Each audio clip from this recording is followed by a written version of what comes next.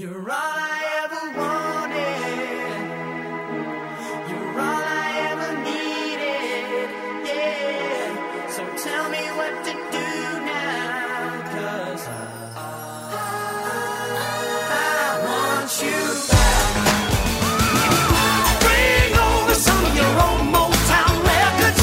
Yeah. Put the speakers in the window and we'll go. Welcome to This Is Comp, an officially subsidized subsidiary. That was terrible. I'm going to start over. Welcome to This Is Comp, a series of Discord and Rhyme minisodes where we talk about multi-artist compilations song by song. We are on Twitter and Instagram at DiscordPod, and you can get access to these episodes 6 weeks early by signing up on our Patreon at patreon.com/DiscordPod. A month and a half. A month and a half. That's a long time, you guys. So, who's here? I'm Amanda Rogers.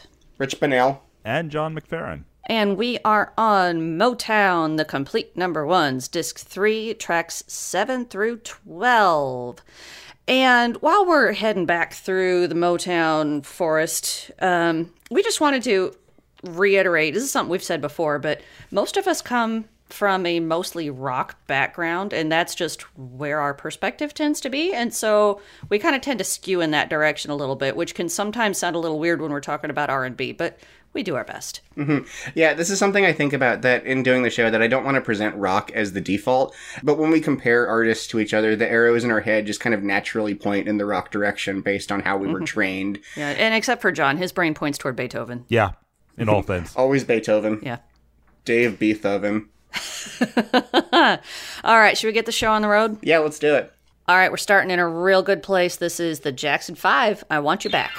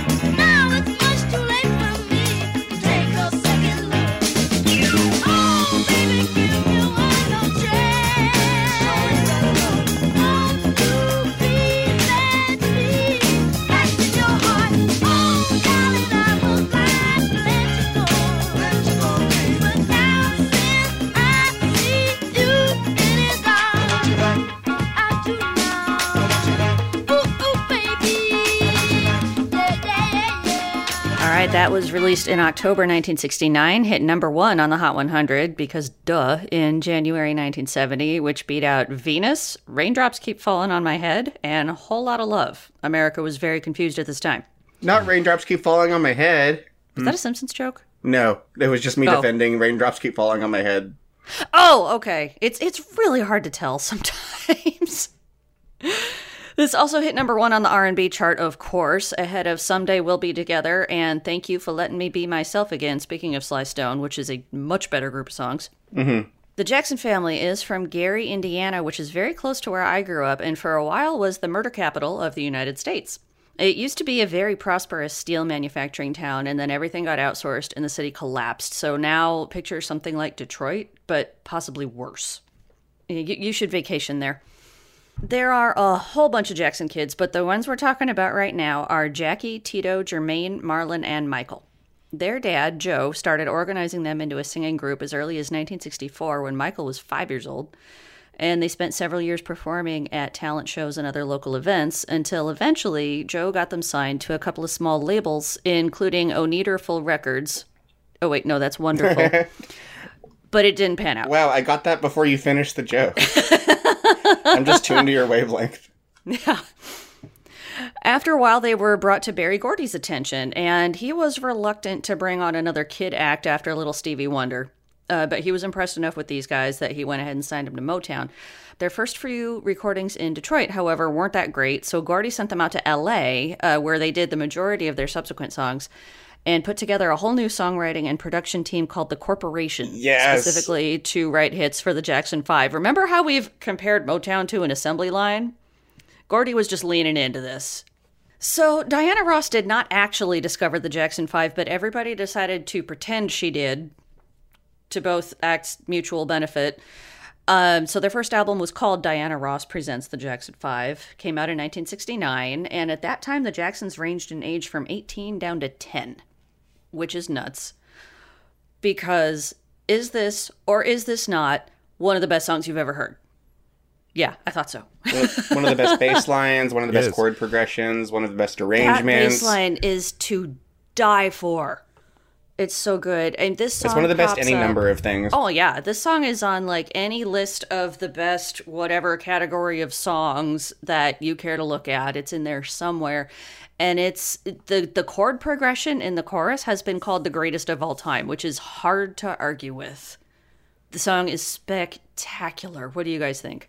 Well, I want to go back to the Corporation because it consisted of Alfonso Mazel, Freddie Perrin, Deke Richards, and Barry Gordy. He was in the Corporation. He had to be part of the Oh. Corporation. Yeah.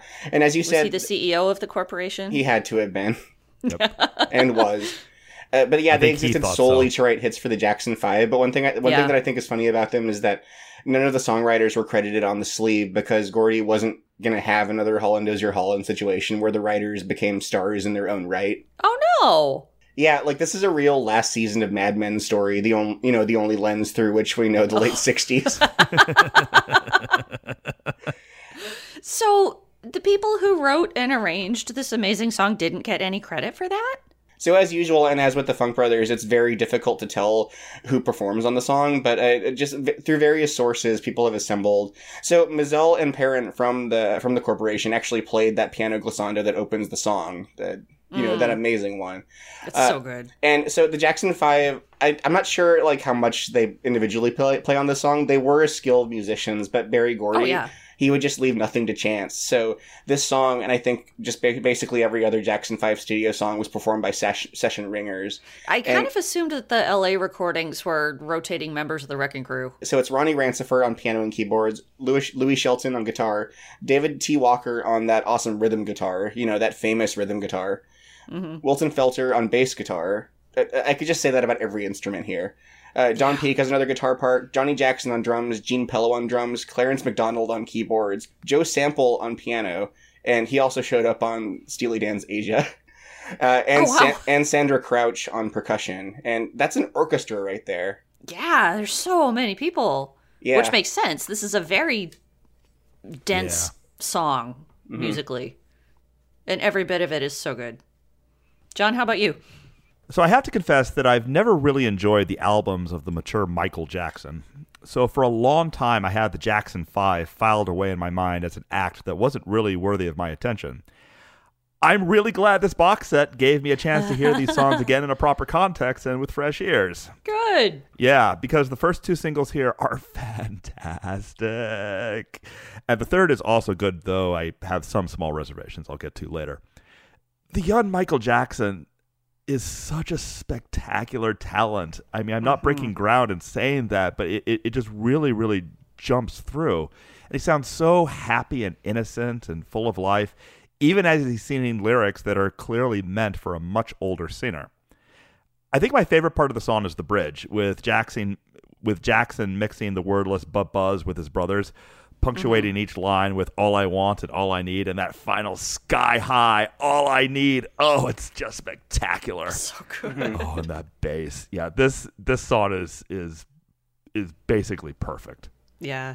The only thing that kind of niggles at me just a little bit is something that you just mentioned, is this very mature, heartfelt breakup song being performed by an infant.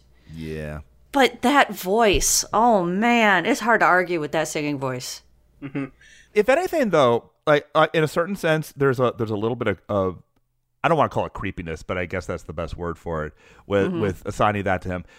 But then at the same time, I think about with little Stevie Wonder at this point, like 8 years earlier, he'd been thrown into the unenviable task of doing an album of Ray Charles covers, and he just couldn't do it. He sounded like a kid singing Ray Charles, and it was completely unconvincing. It didn't work. Whereas Michael Jackson is able to just step in and nail this more mature material right away. Yeah. And the fact that it took me, I've been hearing this song my entire life, and it took me until about last week to finally realize, oh, wait, that's weird. Yeah.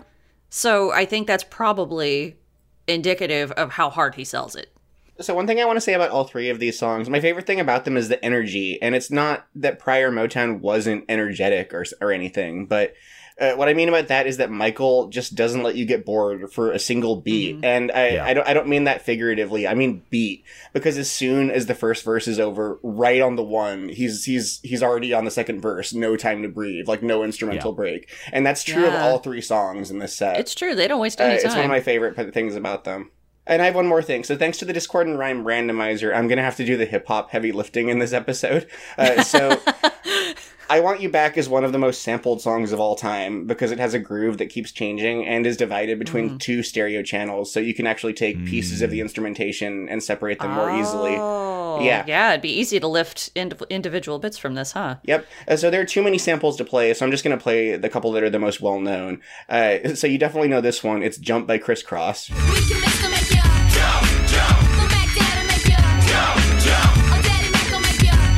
Yeah, the piano riff is a slowed down I Want You Back on that song. Yeah. And the other one is Izzo, H-O-V-A, by Jay-Z, better known to most as H to the Izzo. H to the Izzo, V to the Izzy. But Shizzle, my nizzle, used to dribble down in VA. Was hurting them in the home of the turbans. Got it dirt cheap for them. Plus, if they were short with cheese, I would work with them. Oh, yeah. I hear it now. Yeah. What's your favorite song on the Blueprint, Amanda?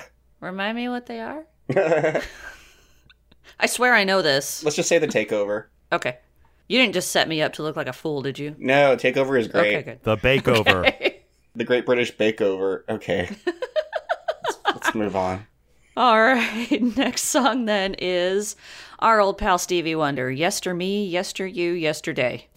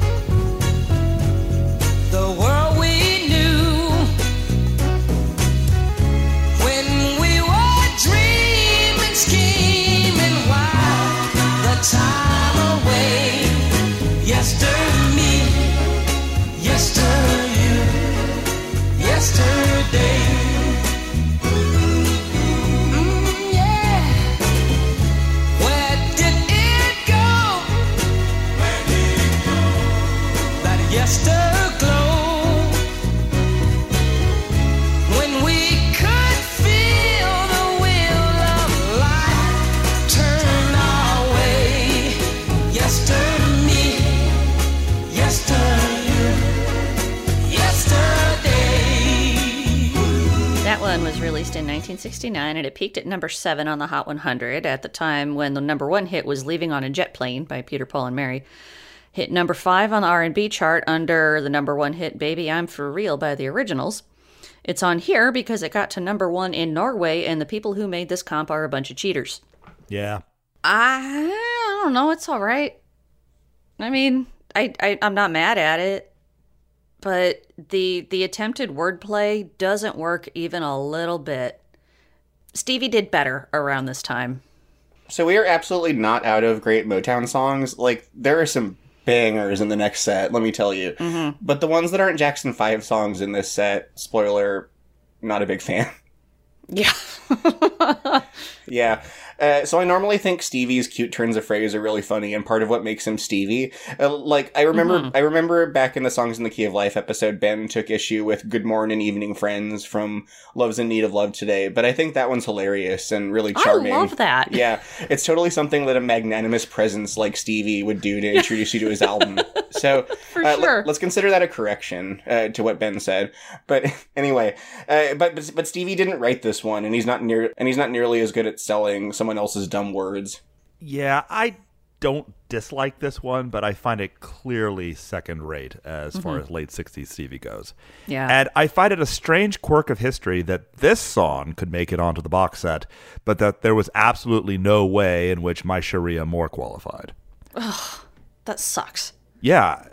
The thing is, this song comes from somewhat of a dead period in Stevie's evolution, which can clearly be seen in his 1969 album, also called My Sharia Moore, which has this song buried in the middle. Whereas the album For Once in My Life gave a glimpse into what could happen if Stevie had the chance to make something with some cohesion, My Sharia Moore is the classic model of monster hit plus whatever we can scrounge up to get the album up to 30 minutes in full force. Yeah. That's too bad, because My Sharia Moore is so great. It's really, really nice, but with this song and that album, when I think of this song, I think of how it appeared on an album that had a Rodgers and Hammerstein cover in Hello Young Lovers, a Doors cover in Light My Fire. Yep. For real? How have I never heard this? A cover of the jazz standard At Last, and a whole bunch of other random spare parts. This song may make the best of its foundation, as Stevie gives an effective delivery that squeezes every last bit of potential emotion and entertainment from what he was provided, but the foundation was kind of rotten. It's a good way to put it. The Doors cover is funny, but it's not actually good. Well, I didn't expect it to be. I'm glad this gave you a chance to cover a micro period of Stevie history that you didn't get to cover in the Intervisions episode. The My Sharia Moore period. Eventually, we're going to cover Stevie's entire life. The thing is, I had hope and expectations. Oh, this is between two other albums that I already know that are good. This might be good. It's like, well, it's amusing. Yeah, we're essentially covering Stevie 3 times. Songs in the Key of Life, Intervisions, and over the course of this compilation. And rightly so. Yeah. Yep. Yeah, there's it. I wouldn't have it any other way. And we'll do them a 4th time. All right, now that we've wrung every scrap of meaning out of that song, let's move back to the Jackson 5 with ABC.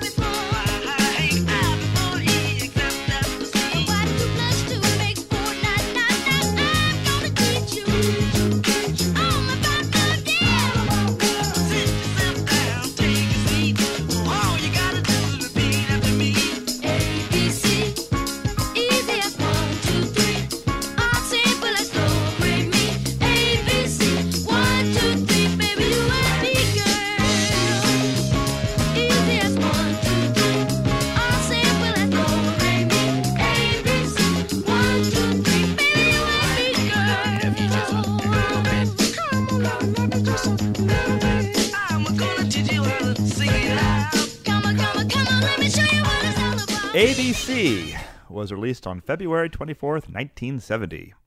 And it reached number 1 on the R&B chart the week of April 4th, and reached number 1 on the pop chart the week of April 25th. As with I Want You Back, it was written and produced by the collective known as The Corporation, and it's the song that dethroned Let It Be from the top of the pop chart. And that's no small feat. Suck it, the Beatles. Yeah, we won't be hearing from them anymore. The bulk of the vocals in this one largely fall to Michael, with the others contributing in the verses and in the bridge. At its heart, this is essentially a disco song, which is pretty incredible for something from 1970. And aside from the vocal interplay, the most attractive elements are the bass line, the terrific drums, and in particular, the great cymbal work in the bridge, as well as the piano underpinning things during the bridge. Lyrically, it's an extended analogy of how learning to love is just like learning various basic principles in elementary school. Though, if they're trying to make the point that this comparison means learning to love is easy, I would question some choices in the specific lyrics. For instance, in one early line from Jermaine, we're told that it's just like I before E, except after C. But of course, this breaks down when your foreign neighbor Keith receives 8 counterfeit beige slaves from feisty caffeinated weightlifters. Or in I'll another ask my brother Keith if that's ever happened to him. Yeah. Or in another spot. Keith. Yeah, or Rich's brother Keith. Or in another spot, we're told that it's easy as 1, 2, 3. Well, what if this is actually an excerpt from the Fibonacci sequence? Oh, for And the next number is actually 5 instead of 4. Are you math-splaining to the Jackson 5, John? I am. If that's the case, then I suppose the lesson here is actually that if you're somebody who overthinks everything, learning to love is hopelessly complicated, which would match my experience into my late 20s. Jokes aside, this is about as great of a song as I Want You Back, and it's gone down as a stone cold classic. Along with I Want You Back, it is included on a list kept by the Rock and Roll Hall of Fame of the 500 songs that shaped rock, and it completely deserves it. Yeah, I like I Want You Back a little bit better than ABC, but everything I said about that one applies to this one too. It's just so groovy. Yeah, this is another one that I was temporarily preparing to diss on, like all of Echoes. But then just 3 seconds into the intro, I surrendered. It's irresistible. Yeah. I think that what happened was, Michael Jackson was one of the first artists I got into as a kid, when I was 7 or 8. And I remember listening to and I remember a special around when the Dangerous album came out, showing a bunch of old performances and music videos, one of which was ABC, and I watched it really late at night. And then I got a night terror. Oh, no. Yeah, so I associate ABC with that song. I've managed to separate it since then, but being a child is a psychologically complex time. Ain't that the truth? But as for the song itself, I never noticed that this one isn't just Michael. Yeah, he throws some of the verses to Jermaine, and on that post-chorus, or bridge, you get both Tito and Jackie. And they put Michael front and center, and I think, that's partly because his singing was amazing, and partly because he was a little bit of a novelty, but it's not like his brothers were not good singers. They were all fantastic. Yeah, and this one's got another big sample. Oh, yeah? So Naughty by Nature stripped this one for parts in their 1991 hit, OPP. Get out with OPP. Yeah, you know me. Get out with OPP. Oh! Yeah, you know me. Get out with OPP. Yeah, you know me. Who's down with OPP? Every line's on me. Get out with OPP. I've heard that song how many times, and I never noticed that sample. Yeah, OPP, by the way, is way less easy than 1, 2, 3, and way less family-friendly, so I won't go into it. All right, is that all we have for the alphabet? Yep. Sure. Okay, next up is Diana Ross. Reach out and touch, parentheses, somebody's hand, close parentheses. Reach out and touch somebody's hand. Make this world a better place. If you can, reach out and touch somebody's hand. Make this world a better place. If you can, just try. Take a little time out of your busy day to give encouragement to someone who's lost the way. Just try. Or would I be talking to a stone if I asked you to share a problem that's not your own? We can chase things if we start giving. Why don't you reach out and touch somebody? John, I demand you karaoke this the next time we get together. I may have to. A lot of swaying with fake lighters in the interim there. So Reach Out and Touch Somebody's Hand was released in 1970, and it peaked at number 7 R&B and only number 20 on the Hot 100, and only number 10 on Cashbox. Why is this here? Because it hit number 1 in Record World. Sure. What the hell is Record World? They found another magazine that it hit number 1 in. I don't know. Ugh, If they wanted to get a song in, they could have found it in a school newspaper or something. bunch of cheaters. Yeah. So this is finally the first solo Diana Ross single, though amusingly enough, the Supremes did their own cover of this with new frontwoman Jean Terrell. And also the first Supreme single without Diana Ross, Up the Ladder to the Roof, actually outcharted this song at number 10. But it underperformed at Record World, so it's not on this compilation. But the Supreme song was only a final blaze of glory before Diana Ross's career surged to greater heights, and we'll be hearing from her a bunch of times as we move along. So despite only modest radio play, this one has managed to endure because Diana Ross traditionally uses it to close her live shows. And she encourages concertgoers to reach out and touch the hand of the person next to them, which we've already hit some fun dispatches from what the world used to be like on the show. But this one really tops them, I have to say. Wow. Yeah. It's hard to imagine now, isn't it? Yeah. But yeah, so this feels like an early model to me for all the big celebrity benefit songs, and Ashford and Simpson, who wrote the song, actually performed it at the Philadelphia portion of Live Aid. Oh. And I did watch a video from a 1979 performance, and the way Diana Ross interacts directly with the audience basically marks her transition into full diva. But I don't like this one. Yeah, the song blows. I'm just gonna come right out and say it. Yeah, you said before we started that there was one song in the set you hated, and I knew immediately it was this one. Oh, how well you know me. This is just the worst kind of 70s glop. It's stuff like this that makes me think I don't like music from the 70s, which is insane because the 1970s are the decade we have covered on Discord and Rhyme by far the most. Like 2/3 of our episodes are from the 70s, and they're all amazing albums. But it's this kind of garbage that gives the decade a bad name. Hear, hear. I want to hate this, but I actually don't. The thing is, for me, this song desperately wants to suck. It's trying so hard to just be as bad as you guys say, but Diana Ross just can't quite let it. I mean, yes, it's dripping with syrup, it's dripping with schlock, but she has so much personality and variety in her singing that even a song like this, for me, becomes kind of sort of bearable. Plus, I like the decision to start the song with the chorus, and the transition into the verse with the just try backing vocals, to my ears, is really slick. As is the transition back into the chorus with the emphatic "Why don't you" vocal. So yes, my initial impression was, ugh, and yet it kind of sort of won me over. Well, you paid way closer attention to it than I did. Maybe I did, yeah. My reaction to it is usually, this isn't You Can't Hurry Love, and I skip it. That's true, it's not. That is a major flaw. It's true. That's a problem with most songs. Yeah, like Carousel Ombra. Yeah. Or Led Zeppelin. Yeah. The Revealing Silence of God. I think I just killed John. Troll. All right. All right, should we move on? Yeah, Probably. let's do it. Oh, I'm having a terrible giggle fit now, so I'll try to get myself under control during the Four Tops singing It's All in the Game. The gratuitous yes references are supposed to be my game. Many a tear has to fall, but it's all in the game.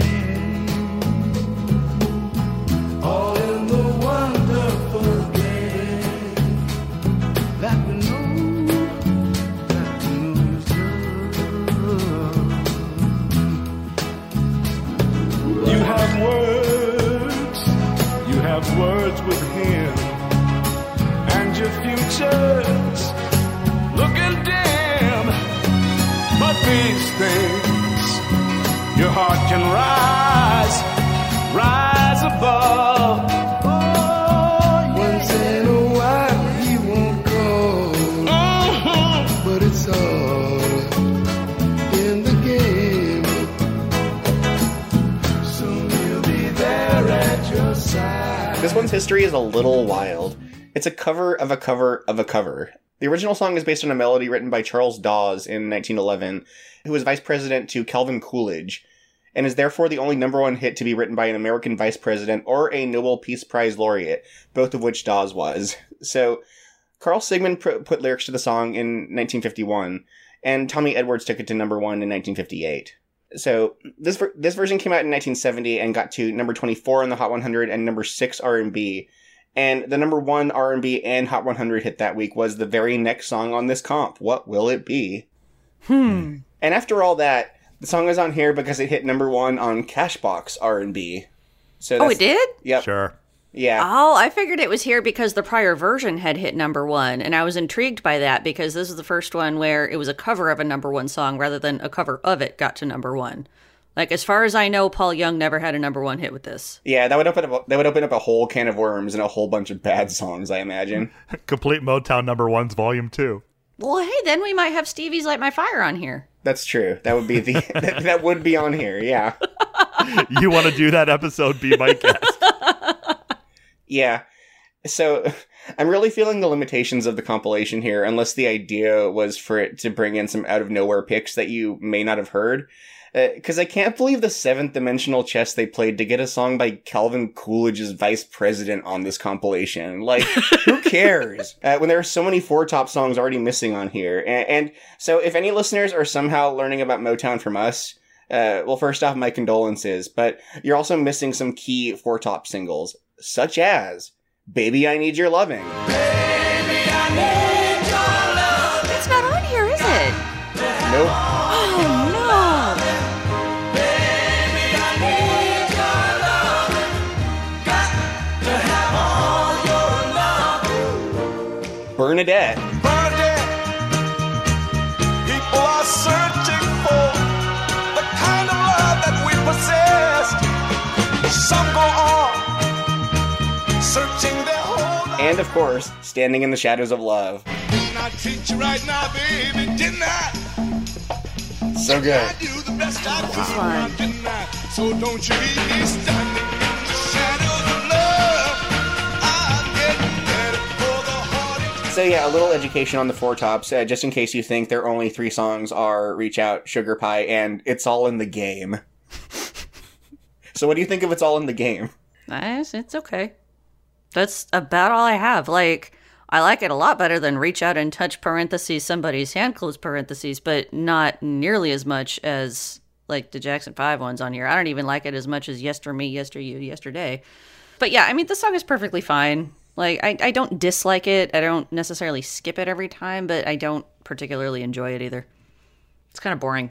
For me, this one's kind of a big blob of nothing, but it's kind of a lovely big blob of nothing. Yeah, I mean, I can't disagree with that. Yeah.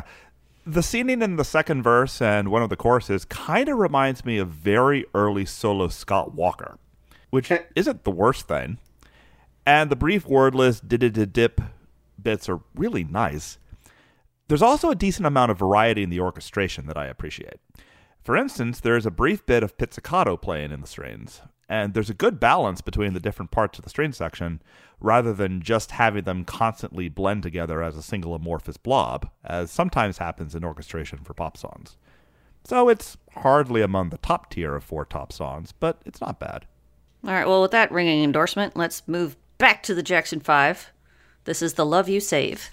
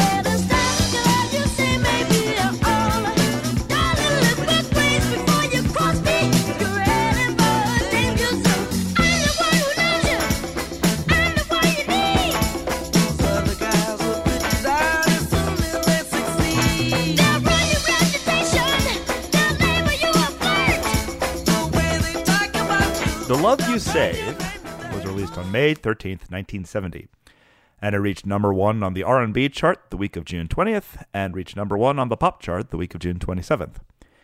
This one isn't quite as ubiquitous as the songs that came before it, and part of the reason for that is that the echoes of songs from a few years earlier are pretty hard to ignore. The prominent use of stop and the way it's delivered can't help but immediately bring to mind Stop in the Name of Love by the Supremes from 5 years earlier. But there's a bit of a blatant lyrical theft from a song that had reached number 2 on the R&B chart a few years earlier as well. The Love You Save May Be Your Own by Joe Tex, released on the Atlantic label in 1966. It doesn't sound at all the same as this one, but the lyrics are in a similar vein. But I ain't never in my life before seen so many love affairs go wrong as I do today. I want you to stop and find out what's wrong, get it right, or just leave love alone, because the love you save today maybe will be your own. Now, as with the first 2 major Jackson 5 singles, this is a lot of fun. and for a lot of the same reasons as those two singles. A great bass line, a great groove in the main vocal melody, some great short bursts where the song clearly turns into proto-disco, and the usual great singing. What will ultimately decide how somebody feels about this song, though, is how much one is willing to overlook any faults in the lyrics. I roll my eyes a little bit at the lines, Isaac said he kissed you beneath the apple tree. When Benji held your hand, he felt electricity. When Alexander called you, he said he rang your chimes. Christopher discovered you're way ahead of your times. I know the lyrics are trying to be clever by bringing in allusions to Isaac Newton, Ben Franklin, Alexander Graham Bell, and Christopher Columbus, but I don't understand why the song needed to randomly make these figures into elementary school students vying for the affection of the main female character. The greatest difficulty for me, though, comes from the main lyrical thrust of the song. For all of the posturing of concern by the singer for the girl in question, there's a sense in which these lyrics are essentially a grade school version of why would somebody want to buy the cow if they can get the milk for free? And while I understand the problems inherent in judging lyrics from a given era using sensibilities taken from a later period, there's also a clear sense that these lyrics could only have been written by men. It's not the kind of blatant misogyny that sometimes bothered me on, say, Paul's Boutique by the Beastie Boys, but the way in which the singer is lording the prospect of future loneliness over this girl bothers me at least a little bit. And yet, for all of that, I can always just choose to do what I often do in situations like this. Let the lyrics fade into the background and just enjoy the song in terms of surface elements without paying enough attention to get to the parts that bother me. And when I do this, I find that there's plenty to like. Well, that is what I get for not paying any attention at all to the lyrics. Yeah, that's kind of the sense I get from the lyrics too. Like, I think they're supposed to be cute. Like, well, obviously they're supposed to be cute. It's the Jackson 5, but like reading them, you get a real sense of toxic masculinity begins in the schoolyard. Yeah. Yeah. Again, like I didn't read the lyrics until I'd listened to this song several times, and they slightly took me aback. Mm-hmm. Yeah, and like I said, I paid zero attention at all to the lyrics which is kind of unusual for me. I'm usually, like, on Nuggets, I was the one who ruined all the songs for you guys because the lyrics were so horrifying. Well, I'm giving you a break this time. Yeah, thanks for... Well, I did the Yes reference for you. You're doing the horrifying lyrics for me. The Jackson 5 are the one relatively unsullied part of Michael Jackson's career. We're doing our best to sully it. Yep. But, I mean, even when you were going through that list of, like, he held your hand and he rang your chimes, holy cow... I just kept thinking it sounds a lot like, hey there, slut, you know? A little bit, yeah. Yeah. Mm-hmm. So, I mean, what I was going to say was, you know, this is not as good as ABC and I Want You Back, but let's face it, nothing is. But it's a perfectly fine and catchy and enjoyable song. But my opinion has revised significantly downward. I don't dislike it. I want to be clear. Like, I just wanted to give... I wanted to give some insight that I had into it that went beyond, oh, this is catchy and fun. Like, the lyrics really did a bit of a number on me. Yeah, and that's good to point out. And you're right that we can't judge things from 1970 by modern standards. You just can't. But that doesn't mean I have to like it. But the song itself, I like all of the descending melody lines here. They make it feel like the song is falling down a bunch of little staircases as it goes along, or a roller coaster. Like, I think roller coaster is a good way to describe the kind of continuous motion of the melody in a Jackson 5 song. But so another thing I wanted to go to is the Diana Ross connection, like the stop. Because like one thing about the group is that they received extensive media coaching, and you can really tell this when you watch one of their performances, and then like afterwards when they're being interviewed, Michael just jumps right up to talk to the guy, which is not something you would expect of the youngest member of a family. Yeah, he was, 10? Yeah, Michael Jackson wasn't always the most famous person in the world. But like, apparently part of the early Jackson 5 mythos that they were supposed to spread was that Diana Ross discovered them, which wasn't true at all. She discovered them the same way Columbus discovered America. There you go. I guess if they made the comparison. Yeah, but they were like good friends. I mean, like apparently like Diana Ross wasn't that much older than them, and she was like a big sister to them. And I do want to mention real quick that the songs below this on the Hot 100 this week included Mama Told Me Not to Come by Three Dog Night, The Long and Winding Road by the Beatles, and The Wonder of You by Elvis Presley, because, again, this was a very confusing time for America. And you might have noticed that these 3 Jackson 5 songs all hit number 1, and this was a record at the time. Like, the first... Mm-hmm. Oh, yeah, we should have mentioned that. Yeah, the first 3 singles by Enact hitting number 1. And they continued it with their fourth, which we'll hear pretty soon. Yeah. Woo! Woo! But I think that brings us to the end of this set. I think it does. This was a mediocre set, but there's better coming up, so just you wait. Yeah, thanks for saving this one, Jackson 5. Yeah, what would we do without you? What do you call this record with all these songs? This is comp. Yeah, yeah. This is comp. Yeah, yeah. This is comp. Yeah, yeah. This is. Thanks very much for listening to This Is Comp, a subsidiary of the Discord and Rhyme podcast. The opening theme music for this series is the Motown song by Rod Stewart featuring the Temptations. The closing theme is performed by Kenneth Crayley and based on This Is Pop by XTC with new lyrics by Adam Smith of the Hector Collectors. You can hear Kenneth's music at Kenneth Crayley, KRAYLIE.bandcamp.com, and his band Casinos at casinos.bandcamp.com, and the Hector Collectors music at thehectorcollectors.bandcamp.com. We will be back with more and better Motown in 2 weeks, so in the meantime, do like we keep telling you guys and be ever wonderful.